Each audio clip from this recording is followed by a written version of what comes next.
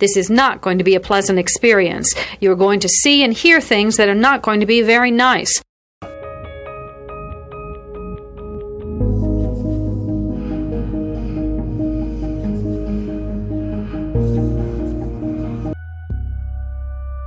Experts divide serial killing into two general types, organized and disorganized.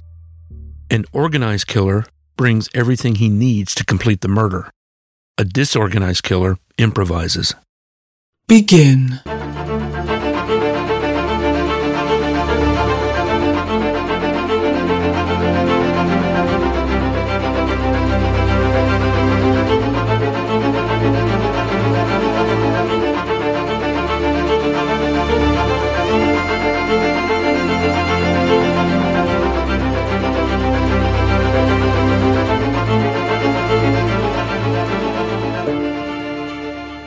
Listener discretion is advised.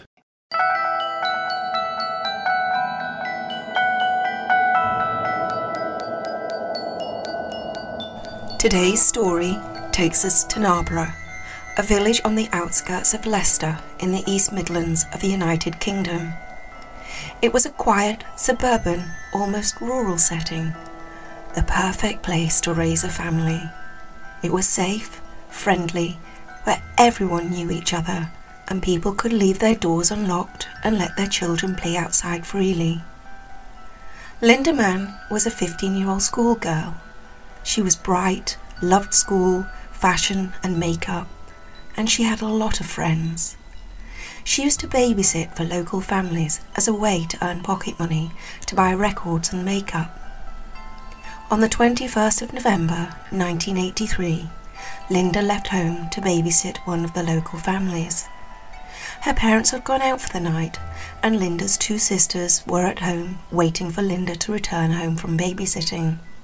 But as the time came for Linda's return passed, and the hours continued to tick by, there was no sign of Linda. Her parents returned home, and on realizing that she had not come home, they began to comb the neighborhood looking for her, calling out to her as they went. Their shouts garnered the attention of other villagers, whom joined the family in their search for Linda. But by 10 p.m, there was still no sign of her.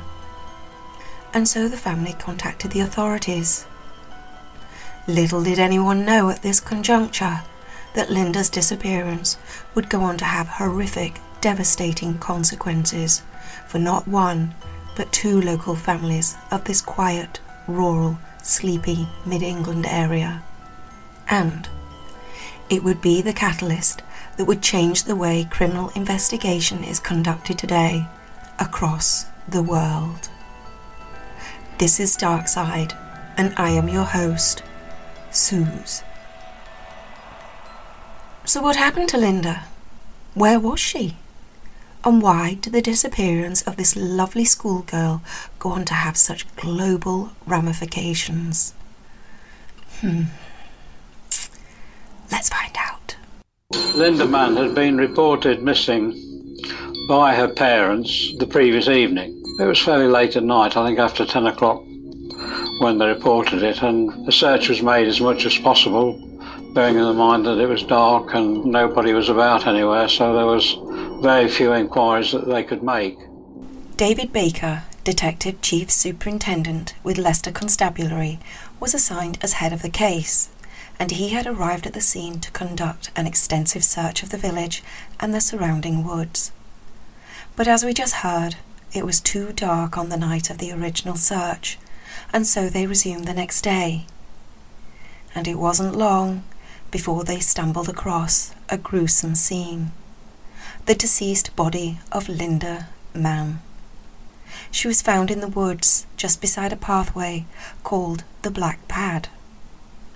The Black Pad was the local name for a small, narrow pathway that ran through the woods and connected two residential areas in the village. It was a popular shortcut, and one that Linda had used many times. After leaving the house where she had been babysitting, she had used this shortcut to reach home. But on this night, she never made it home. She was found just 300 feet, 90 meters, from her house. When the police arrived at Linda's parents' house, Kath Eastwood, Linda's mum, broke down. She knew why they were there. Her baby girl was dead. The family were devastated. News of Linda's death sent shockwaves through the entire community. There was an immediate public outcry, and this once friendly, crime-free village suddenly became gripped with fear. Doors were locked, children were kept in after dark, and parents forbade their children to take the Black Pad shortcut. A post-mortem was conducted, and it revealed that Linda had been strangled and raped. She was 15. Semen was found on Linda's underwear and clothes, which were sent for testing. However, at the time, in 1983, the only information that could be ascertained from forensics was that the assailant was a Group A secretor. A secretor is when he or she secretes their blood group antigens into their body fluids, such as saliva, mucus, semen. Whereas, on the other hand, a non-secretor does not. Being a Group A secretor attributed the attacker to only 12.9% of the male population in the UK, which meant the police only needed to check 7.2 million men. The police began door-to-door inquiries and frequently used the media to keep the case in the public's focus. But there were very few leads coming in. Simply, there had been no witnesses. The crime had taken place after dark in a secluded wooded area. No one had seen anything. The police were getting frustrated because without a witness, they had little else to go on other than the perpetrator was a male and was a member of 12.9% of the UK male population. In the village of Narborough, however, speculation was rising about the perpetrator. Black Pad and the village itself was located close to Carlton Hayes Mental Institution, a psychiatric hospital, and many believed that the culprit had been an escaped patient. Police followed this lead, but no patient had been missing from the hospital on the night of the attack. What the police did realise was that whomever killed Linda knew the area well. The Black Pad was a shortcut only known to locals and would have been hard to stumble across to non-natives of the area.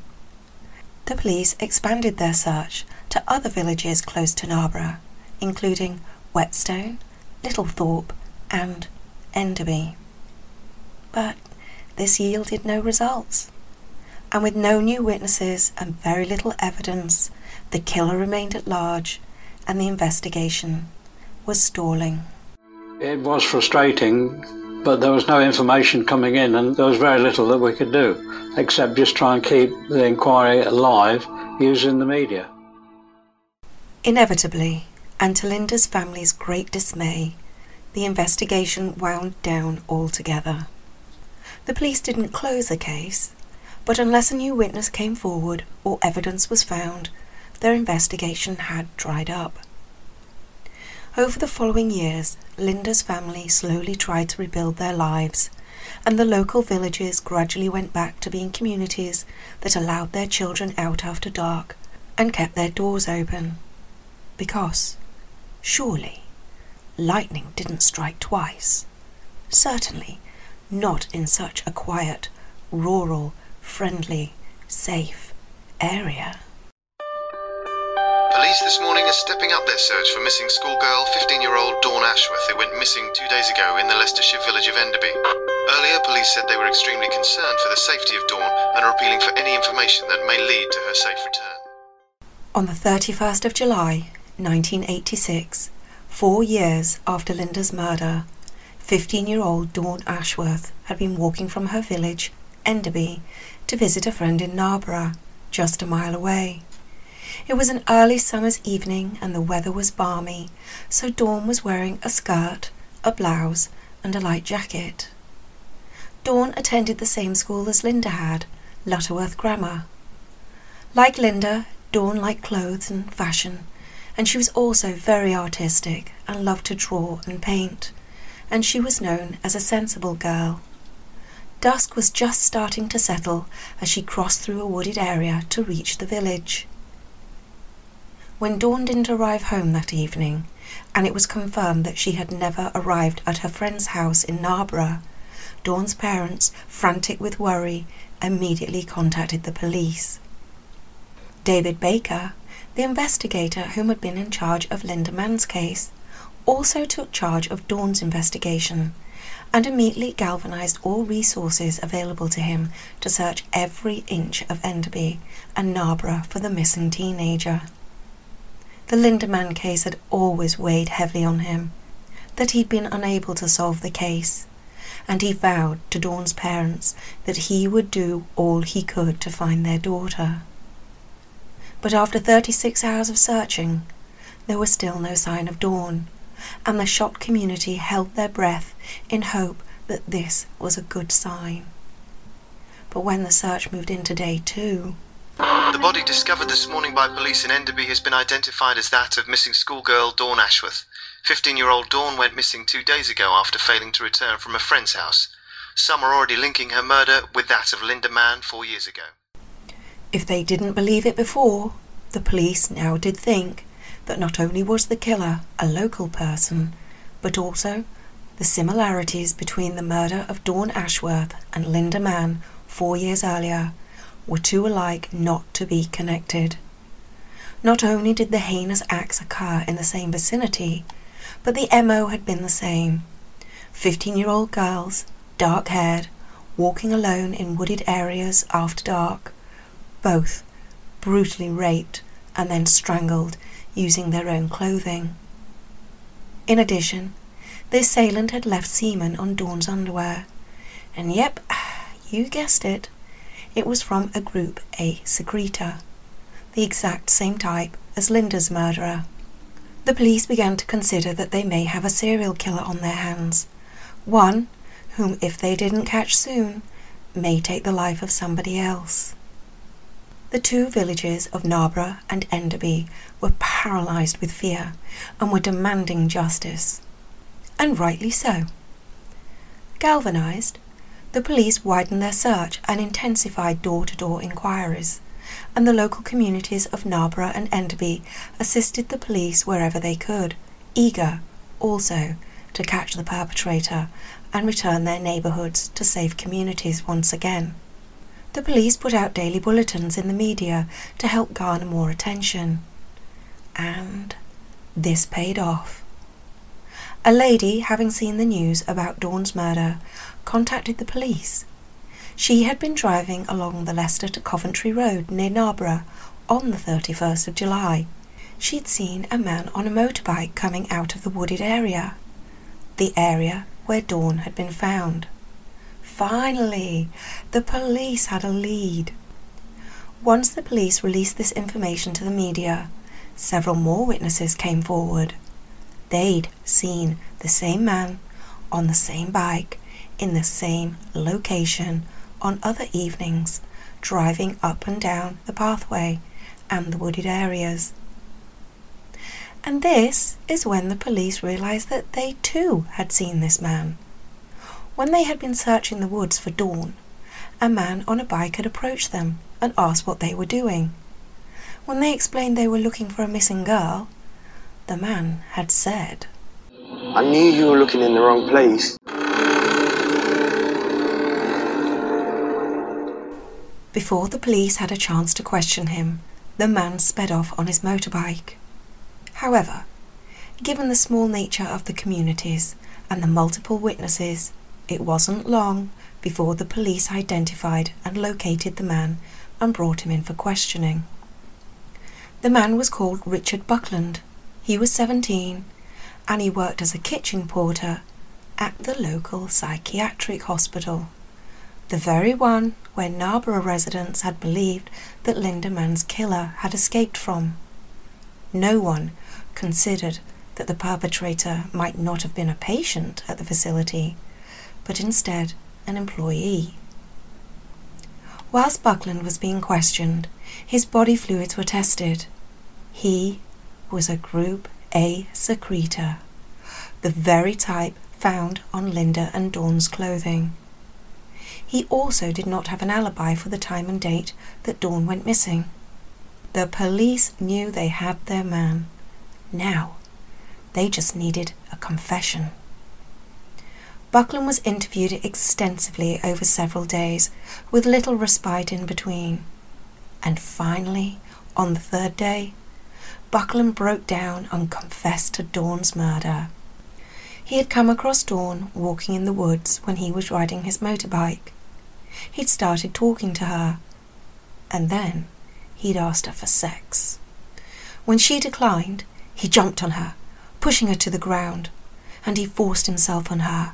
But she was making so much noise that he needed to shut her up before her howls of fear attracted attention. And so he raped her and he killed her. When he was done, he covered her body with light brush. They had him. Not only did he have the correct blood group, and he was a secretor, but Buckland had confessed, and the details of his confession were very similar to Dawn's post-mortem results, and the condition they found the body. The case was closed, and the perpetrator was behind bars, awaiting a very lengthy sentence. Hallelujah and amen. So, by now, we should be coming to the end of this episode. The communities of Enderby and Narborough can breathe a sigh of relief and sleep easier at night, and the families of Dawn and Linda will finally have justice for their daughters. But if you look at the timer on the episode, you will see that we still have quite some time to go. The reason for this? Well, cracks started to appear in the case against Buckland. Whilst Buckland had admitted to the murder of Dawn, no matter how much persuasion or coercion the police pressed upon Buckland, he just would not admit to the murder of Linda Mann. But the police absolutely knew the two cases were perpetrated by the same person. From their forensic evidence and knowledge of crime scenes, there was absolutely no doubt that both murders were the work of one sick individual. But Buckland categorically refused to confess to Linda's murder. And to add further contention, there was Buckland's confession. I got her onto the ground. I thought she wanted it, but she kept on pushing me away, telling me to get off her. I grabbed her. I pulled down her trousers, and she wouldn't stop shouting, and so I hit her. I hit her to shut her up. For those of you who may not have picked up the anomalies, I mentioned earlier that Dawn was wearing a skirt on the night she was killed, as it was a balmy summer's evening. Buckland refers to pulling down her trousers. Also, Dawn died in the same manner that Linda did, strangulation. But in his confession, Buckland said that he hit her over the head to shut her up. Neither Dawn nor Linda had a head wound. To complicate matters, Buckland had learning difficulties and was susceptible to coercion.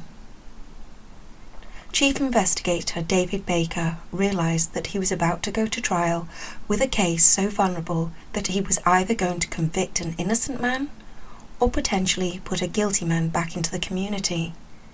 He needed more evidence, solid evidence, one way or another.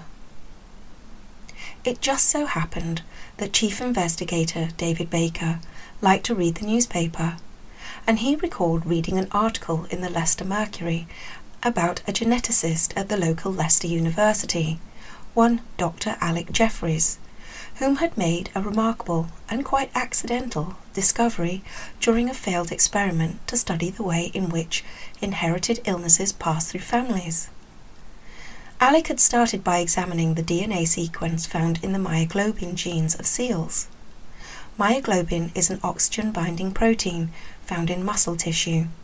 It is essential to diving mammals like seals and whales that need to swim to great depths in order to feed. The myoglobin enables them to hold oxygen in their bodies for long periods of time. Mice have the myoglobin gene, and so do we. Within the DNA sequence of the seal myoglobin gene, Alec identified a repeating sequence, or a stutter. He realized that these stutters were unique to each individual seal, and therefore could be used to distinguish one seal from another, or one person from another. It wasn't long before Alec Jeffreys realized that each living entity on the planet had their own unique stutter in their genetic makeup. A stutter that identified them beyond any doubt. In short, Alec Jeffreys had just discovered DNA fingerprinting.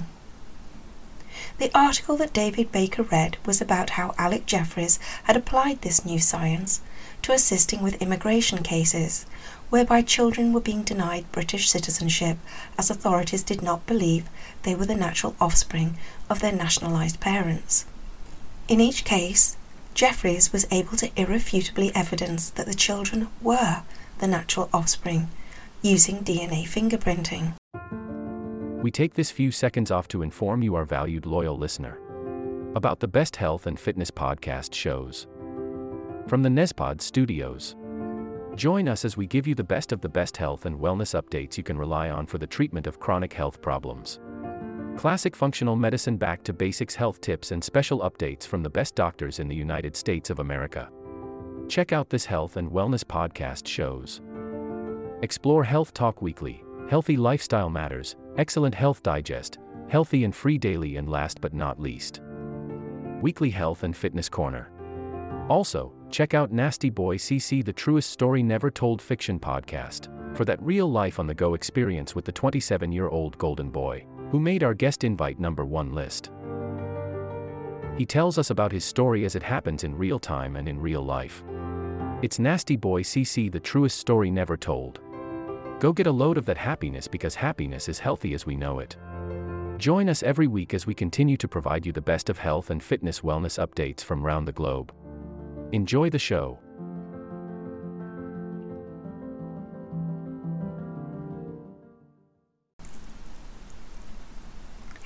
David Baker remembered this article. Well, if it could work to show a familial pattern, could it work to identify a perpetrator? Baker contacted Jeffreys to see if he could help them. Oh, he knew it was a long shot. This was a completely new and not widely known about or tested science.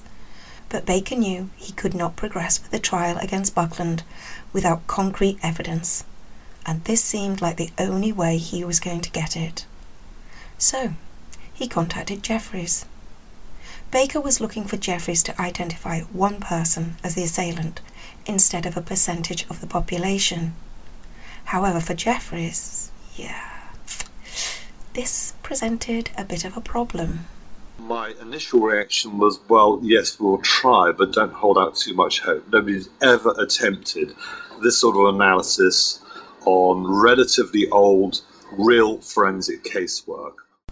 You see, all the tests that Jeffreys had conducted thus far had been on blood taken from live people in a recent time frame. Baker was asking Jeffreys to test samples that were up to 4 years old, possibly corroded, and most likely not stored well enough to maintain the integrity of the samples. But he agreed to give it a go. He carried out tests on Buckland's blood and on semen taken from the dead girl's clothing. He worked through the night to finish the work. When he took the film from the developing tank, well, even he was shocked. He took his findings to Baker, and the results, they were a massive blow to him and the task force. The DNA results for the perpetrator did not match Richard Buckland at all. But the results did prove something that Baker had been convinced of all along. But what we do know is that it was indeed the same man had raped and murdered both girls. So, Buckland had clearly given a false confession. His DNA did not match that of the assailant. He was released from detainment immediately. But now the police were back to square one, and the only thing they absolutely knew from Jeffrey's findings was that the same man had killed both girls. The following month, the detectives decided that the technology that had exonerated Buckland should be used to try and catch the killer. They knew the killer was a local man, so they decided to screen the DNA of the entire male population of Enderby and Narborough. Therefore, by process of elimination, the perpetrator would be caught. Letters were sent to every male aged between 18 and 34 who had lived in Narborough and Enderby in recent years, asking them to agree to give a blood sample. 2 testing centres were opened, one in a local school and one in a council office, and there were 2 testing sessions, morning and evening, 3 days a week. Each man was expected to bring proof of identity, such as their passport or a driver's licence.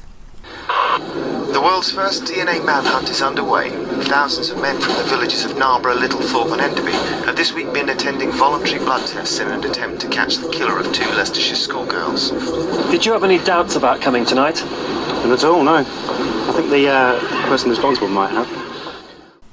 It was a voluntary scheme, and most of the men in the villages came forward without issues. In fact, the whole community galvanised behind the operation. All their hopes were pinned to this new science, to catch the killer amongst them. A few men did decline, citing that they didn't like needles or saying they didn't like police officers. But most of these men soon changed their minds when they came under scrutiny from both the police and the local communities. By the end of the month, around 1,000 men had volunteered to give samples, and the forensic science laboratories that were conducting the tests were struggling to keep up. But still, the police did not have a suspect. After 8 months, 5,511 men had given blood samples, but there was still no match. Police were struggling to keep the case open, and public enthusiasm for this newfangled science was rapidly waning. What had been promised to them as a catch-all approach was turning into a catch-none scenario. So, the police decided to cast their net wider, and they put out a national appeal for any male that had lived or worked in the area in the last 5 years to come forward. Few did, but the police knew that someone, anyone out there, had to know something, and it was only a matter of time before that person would say something, whether intentionally or inadvertently, to someone else. We, as people, are not equipped for keeping such monumental secrets to ourselves, especially when so much media attention and pressure was being garnered both nationally and internationally regarding the use of this new scientific method in a criminal investigation. So, all they had to do was wait. In August 1987, almost a year after Dawn had been killed, Ian Kelly had been out for a drink at the local pub with some of his work colleagues. He was particularly attracted to one of the female colleagues and was hoping to use this opportunity to impress her. But what he told her that night had an alternate reaction. They were talking about work colleagues at the bakery where they all worked. When the female co-worker brought up the name of Colin Pitchfork, all the women in the group recoiled. Colin was known throughout the factory for being, well, a bit of a creep. He was always trying to chat up the women and making suggestive comments and attempted failed and repellent forms of flattery. He was definitely known as the one to avoid. As the females were denouncing Pitchfork, Ian Kelly piped up, wanting to be part of the conversation, hopeful to get his female colleagues' attention. My friend said something and he said, well, he asked me to take a blood test. And I turned around and said, yeah, I took that test for him. For about 2 or 3 seconds, the conversation went quiet. I just said it and that was the end of it. I mean, if somebody had turned around and said, "Well, do you realise what you've said?" then I probably would have, "Well, what do you mean?" Well, then I probably would have realised, like. Kelly went on to explain to the group that Pitchfork had asked for this favour because he'd already taken a test for a friend who had a conviction for indecent exposure when he was younger. If he took the test twice, Pitchfork and his friend would be caught by the police. At first, Kelly hadn't wanted to take the test for him, but Pitchfork was persuasive and relentless and bullying in his approach towards Kelly. And unfortunately, Kelly was not, well, let's say of a high intelligence capacity, and Pitchfork soon wore him down with his coercive tactics. Disgusted and aghast, the female colleague pondered over what to do with this information. Every day at work, she faced both Kelly and Pitchfork. Whenever she saw them, she recoiled, her skin literally crawling at being in close proximity to them both. She tossed and turned at night, and eventually... Hello, is that the police? It's about their murders. I don't want to bother you. It's probably just nothing. It wasn't nothing. It was something, and something quite big. In fact, it was the break that they had been waiting for. The police immediately took Ian Kelly in for questioning, and well, he wasted no time in getting this heavy, secretive load off his chest. He told them how Pitchfork had badgered him for weeks to take the test for him, even becoming aggressive with him, and in the end, Kelly had given in. Pitchfork had to take the test on the 27th of August, and he spent weeks doctoring his passport so that it would pass for Kelly. Using the steam from an iron and a towel to prevent burning, he slowly removed the plastic seal on the passport. He then replaced his photo with one that he had forced Kelly to take in a booth. Using an iron again, but this time also using a transparent adhesive glue, he re-steamed the plastic seal on the passport. How on earth does a baker working in a factory know how to doctor passports? Well, he didn't. But what he did know from his intricate work with icing and pastries was how to take his time, work methodically, and how to create very complicated designs. All required skills for bakery and forgery. Oh, and if anyone is considering at this point on doctoring their own passport in a similar fashion, yeah, this all happened in 1987. Trust me, technology and passport design has moved on greatly, and the method that Pitchfork used would only serve to melt your passport today. Not that I know from experience, of course. Finally, after all these years, the police had a breakthrough in the case. They had a name, but did it match the DNA profile that Dr. Alec Jeffries had unearthed? Given Kelly's confession, the police had enough information to be able to arrest Pitchfork on suspected rape and murder. And so, on the 19th of September 1987, the police arrested 27-year-old Pitchfork at his home. He gave no resistance and confessed almost immediately upon his detainment to his crimes.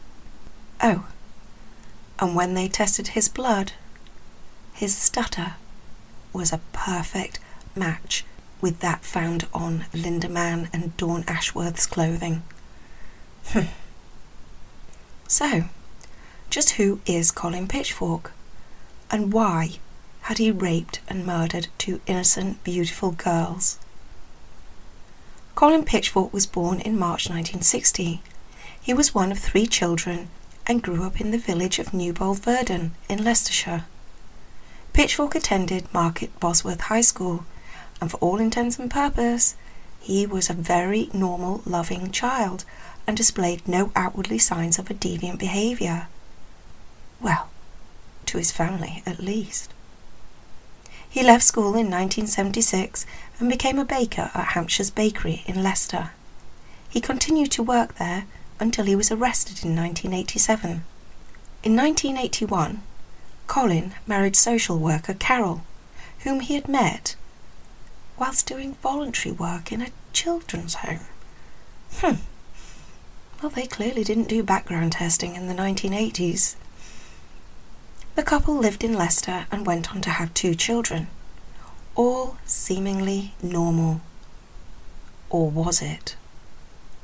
It actually transpired during Pitchfork's investigation that he had a string of exposure convictions going back many years. He was renowned in the local area for being a bit, well, disturbing. He took every opportunity available to him to chat up and flirt with women, and thought nothing of inappropriately touching women he knew as he would pass them by. Before the murder of Linda Mann in 1983, Pitchfork had been convicted of several counts of indecent exposure. There we go with those early signs of divergent behaviour. Furthermore, in February 1979, Pitchfork indecently assaulted a teenage girl. Unfortunately, he was not convicted afterwards. Amazingly, his wife Carol knew nothing of his past indiscretions and troubled behaviour towards women. Pitchfork was brought to trial for his crimes on the 22nd of January 1988 at Leicester Crown Court. Fortunately, the deplorable dung heap pleaded guilty, thus sparing Linda and Dawn's family a trial. He was sentenced to life imprisonment for the 2 murders, which is 30 years. He was also sentenced to 10 years for the 2 rapes and 3 years for the 2 indecent assaults. And he was also given 3 years for the conspiracy to pervert the course of justice, i.e., by avoiding to give a DNA sample. Ian Kelly, the colleague whom gave a blood sample instead of Pitchfork, was given a suspended sentence of 18 months. So that's it. The repellent cockwomble has been locked up for life, behind bars, never to know or taste freedom again. Or will he? Now, in the UK, a maximum life sentence is 30 years, and always at the end of the prison term, the prisoner has the right to petition for parole. We do not do life sentences without parole, as there is a belief that all offenders can be rehabilitated through penance of serving their term, support to rehabilitate into society, and some therapy. I use that term rather lightly as it tends to be intermittent within the prison system. There has been much debate about this in the UK, especially with regards to paedophiles.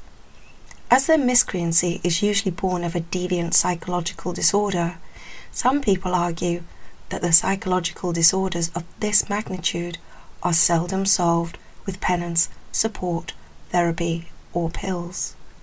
The aberration is too inherent to their makeup to be resolved with conventional methods of therapy. In short, they will not change. However, in my research, I found that a range of international studies have put reoffending rates for sex offenders, including paedophiles, at between 15% and 43% over the course of their lives after release. When you compare this to the overarching study of all reoffenders, which shows that 75% of ex-inmates reoffend within 9 years of release, and 39% within the first 12 months, well, the reoffender rate, or recidivism rate, is actually somewhat lower for paedophiles and sex offenders by comparison. Now, please do not think I am supporting or in any way defending paedophiles and sex offenders. I am not. I am merely relaying statistics, and links to these will be posted in the show notes. But the facts do seem to point to a low recidivism rate amongst this group of offenders. Now, despite the lower reoffending rates, I personally don't want any of them back on the streets, living in our neighbourhoods. Do you? In 2009, the putrid Pitchfork actually had the audacity to appeal his sentence, requesting a reduced term to a court of appeal. There wasn't a cat in hell's chance any court in the kingdom would grant such a loathsome piece of fecal matter a reprieve on his sentence. Would they? Yes, good evening. A convicted child killer has won his appeal to have his sentence cut. Colin Pitchfork murdered 2 schoolgirls in Leicestershire in the 1980s. Today at the High Court in London, his sentence was reduced from 30 to 28 years on the grounds of his exceptional progress. Unbelievable. That rectal discharge would now be eligible for parole in 2016. Needless to say, the villagers of Narborough and Enderby were, well, outraged. And the families of Linda and Dawn, well, they're devastated with the news. It reopened the wounds of 2 decades prior, and they honestly felt that his life was now more important than their daughters. I just can't help but think they've died for nothing. Life should be life. However, Pitchfork's lawyers had argued that he had never been placed on report whilst in prison and had made exceptional progress whilst incarcerated. He had developed a technique to transcribe music into Braille, and his work had been used internationally. Okay, so he's made progress, contributed to the better understanding of music for the hearing impaired. Apparently, he even had artwork displayed at the Royal Festival Hall in April of 2009, which sparked outrage, and so the exhibit was soon removed. But no matter how talented he may be, and how much he may have given back, the fact is that the man raped and killed 2 young girls for his own sick pleasure. Whilst the reoffender rate amongst his criminal group is marginally lower, it will take more than a bit of artwork to convince me that he should have a reduced sentence. But apparently that is not how the Court of Appeal saw it, and his sentence was reduced. So now, this means that the reprobate could be freed from prison as early as 2016. However, it wasn't until 2017 that Pitchfork went up against the parole board, and he was confident that he would win his parole. He had been a model inmate after all. And the parole board denied him, citing that he was still a danger to the public. Well, hallelujah and amen. But because of Pitchfork's supposedly exemplary behaviour, he was moved to an open prison in 2017.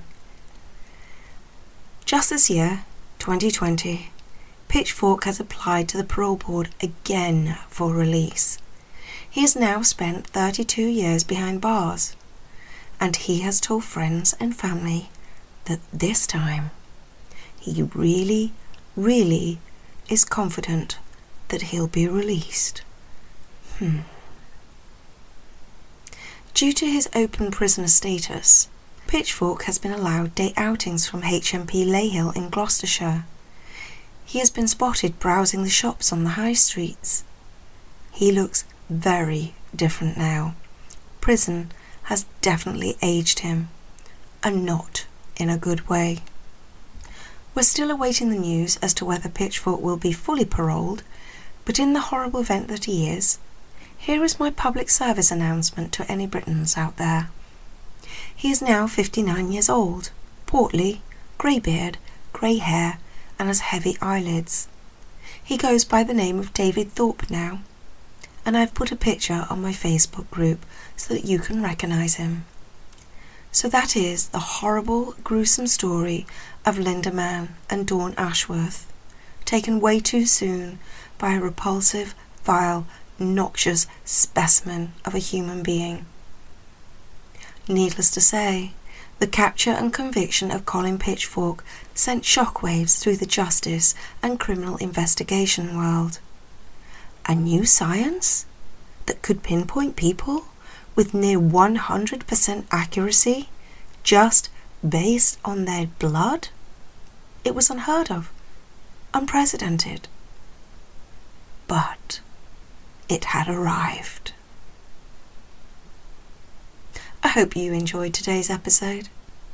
If you did, you're going to like next week's even more.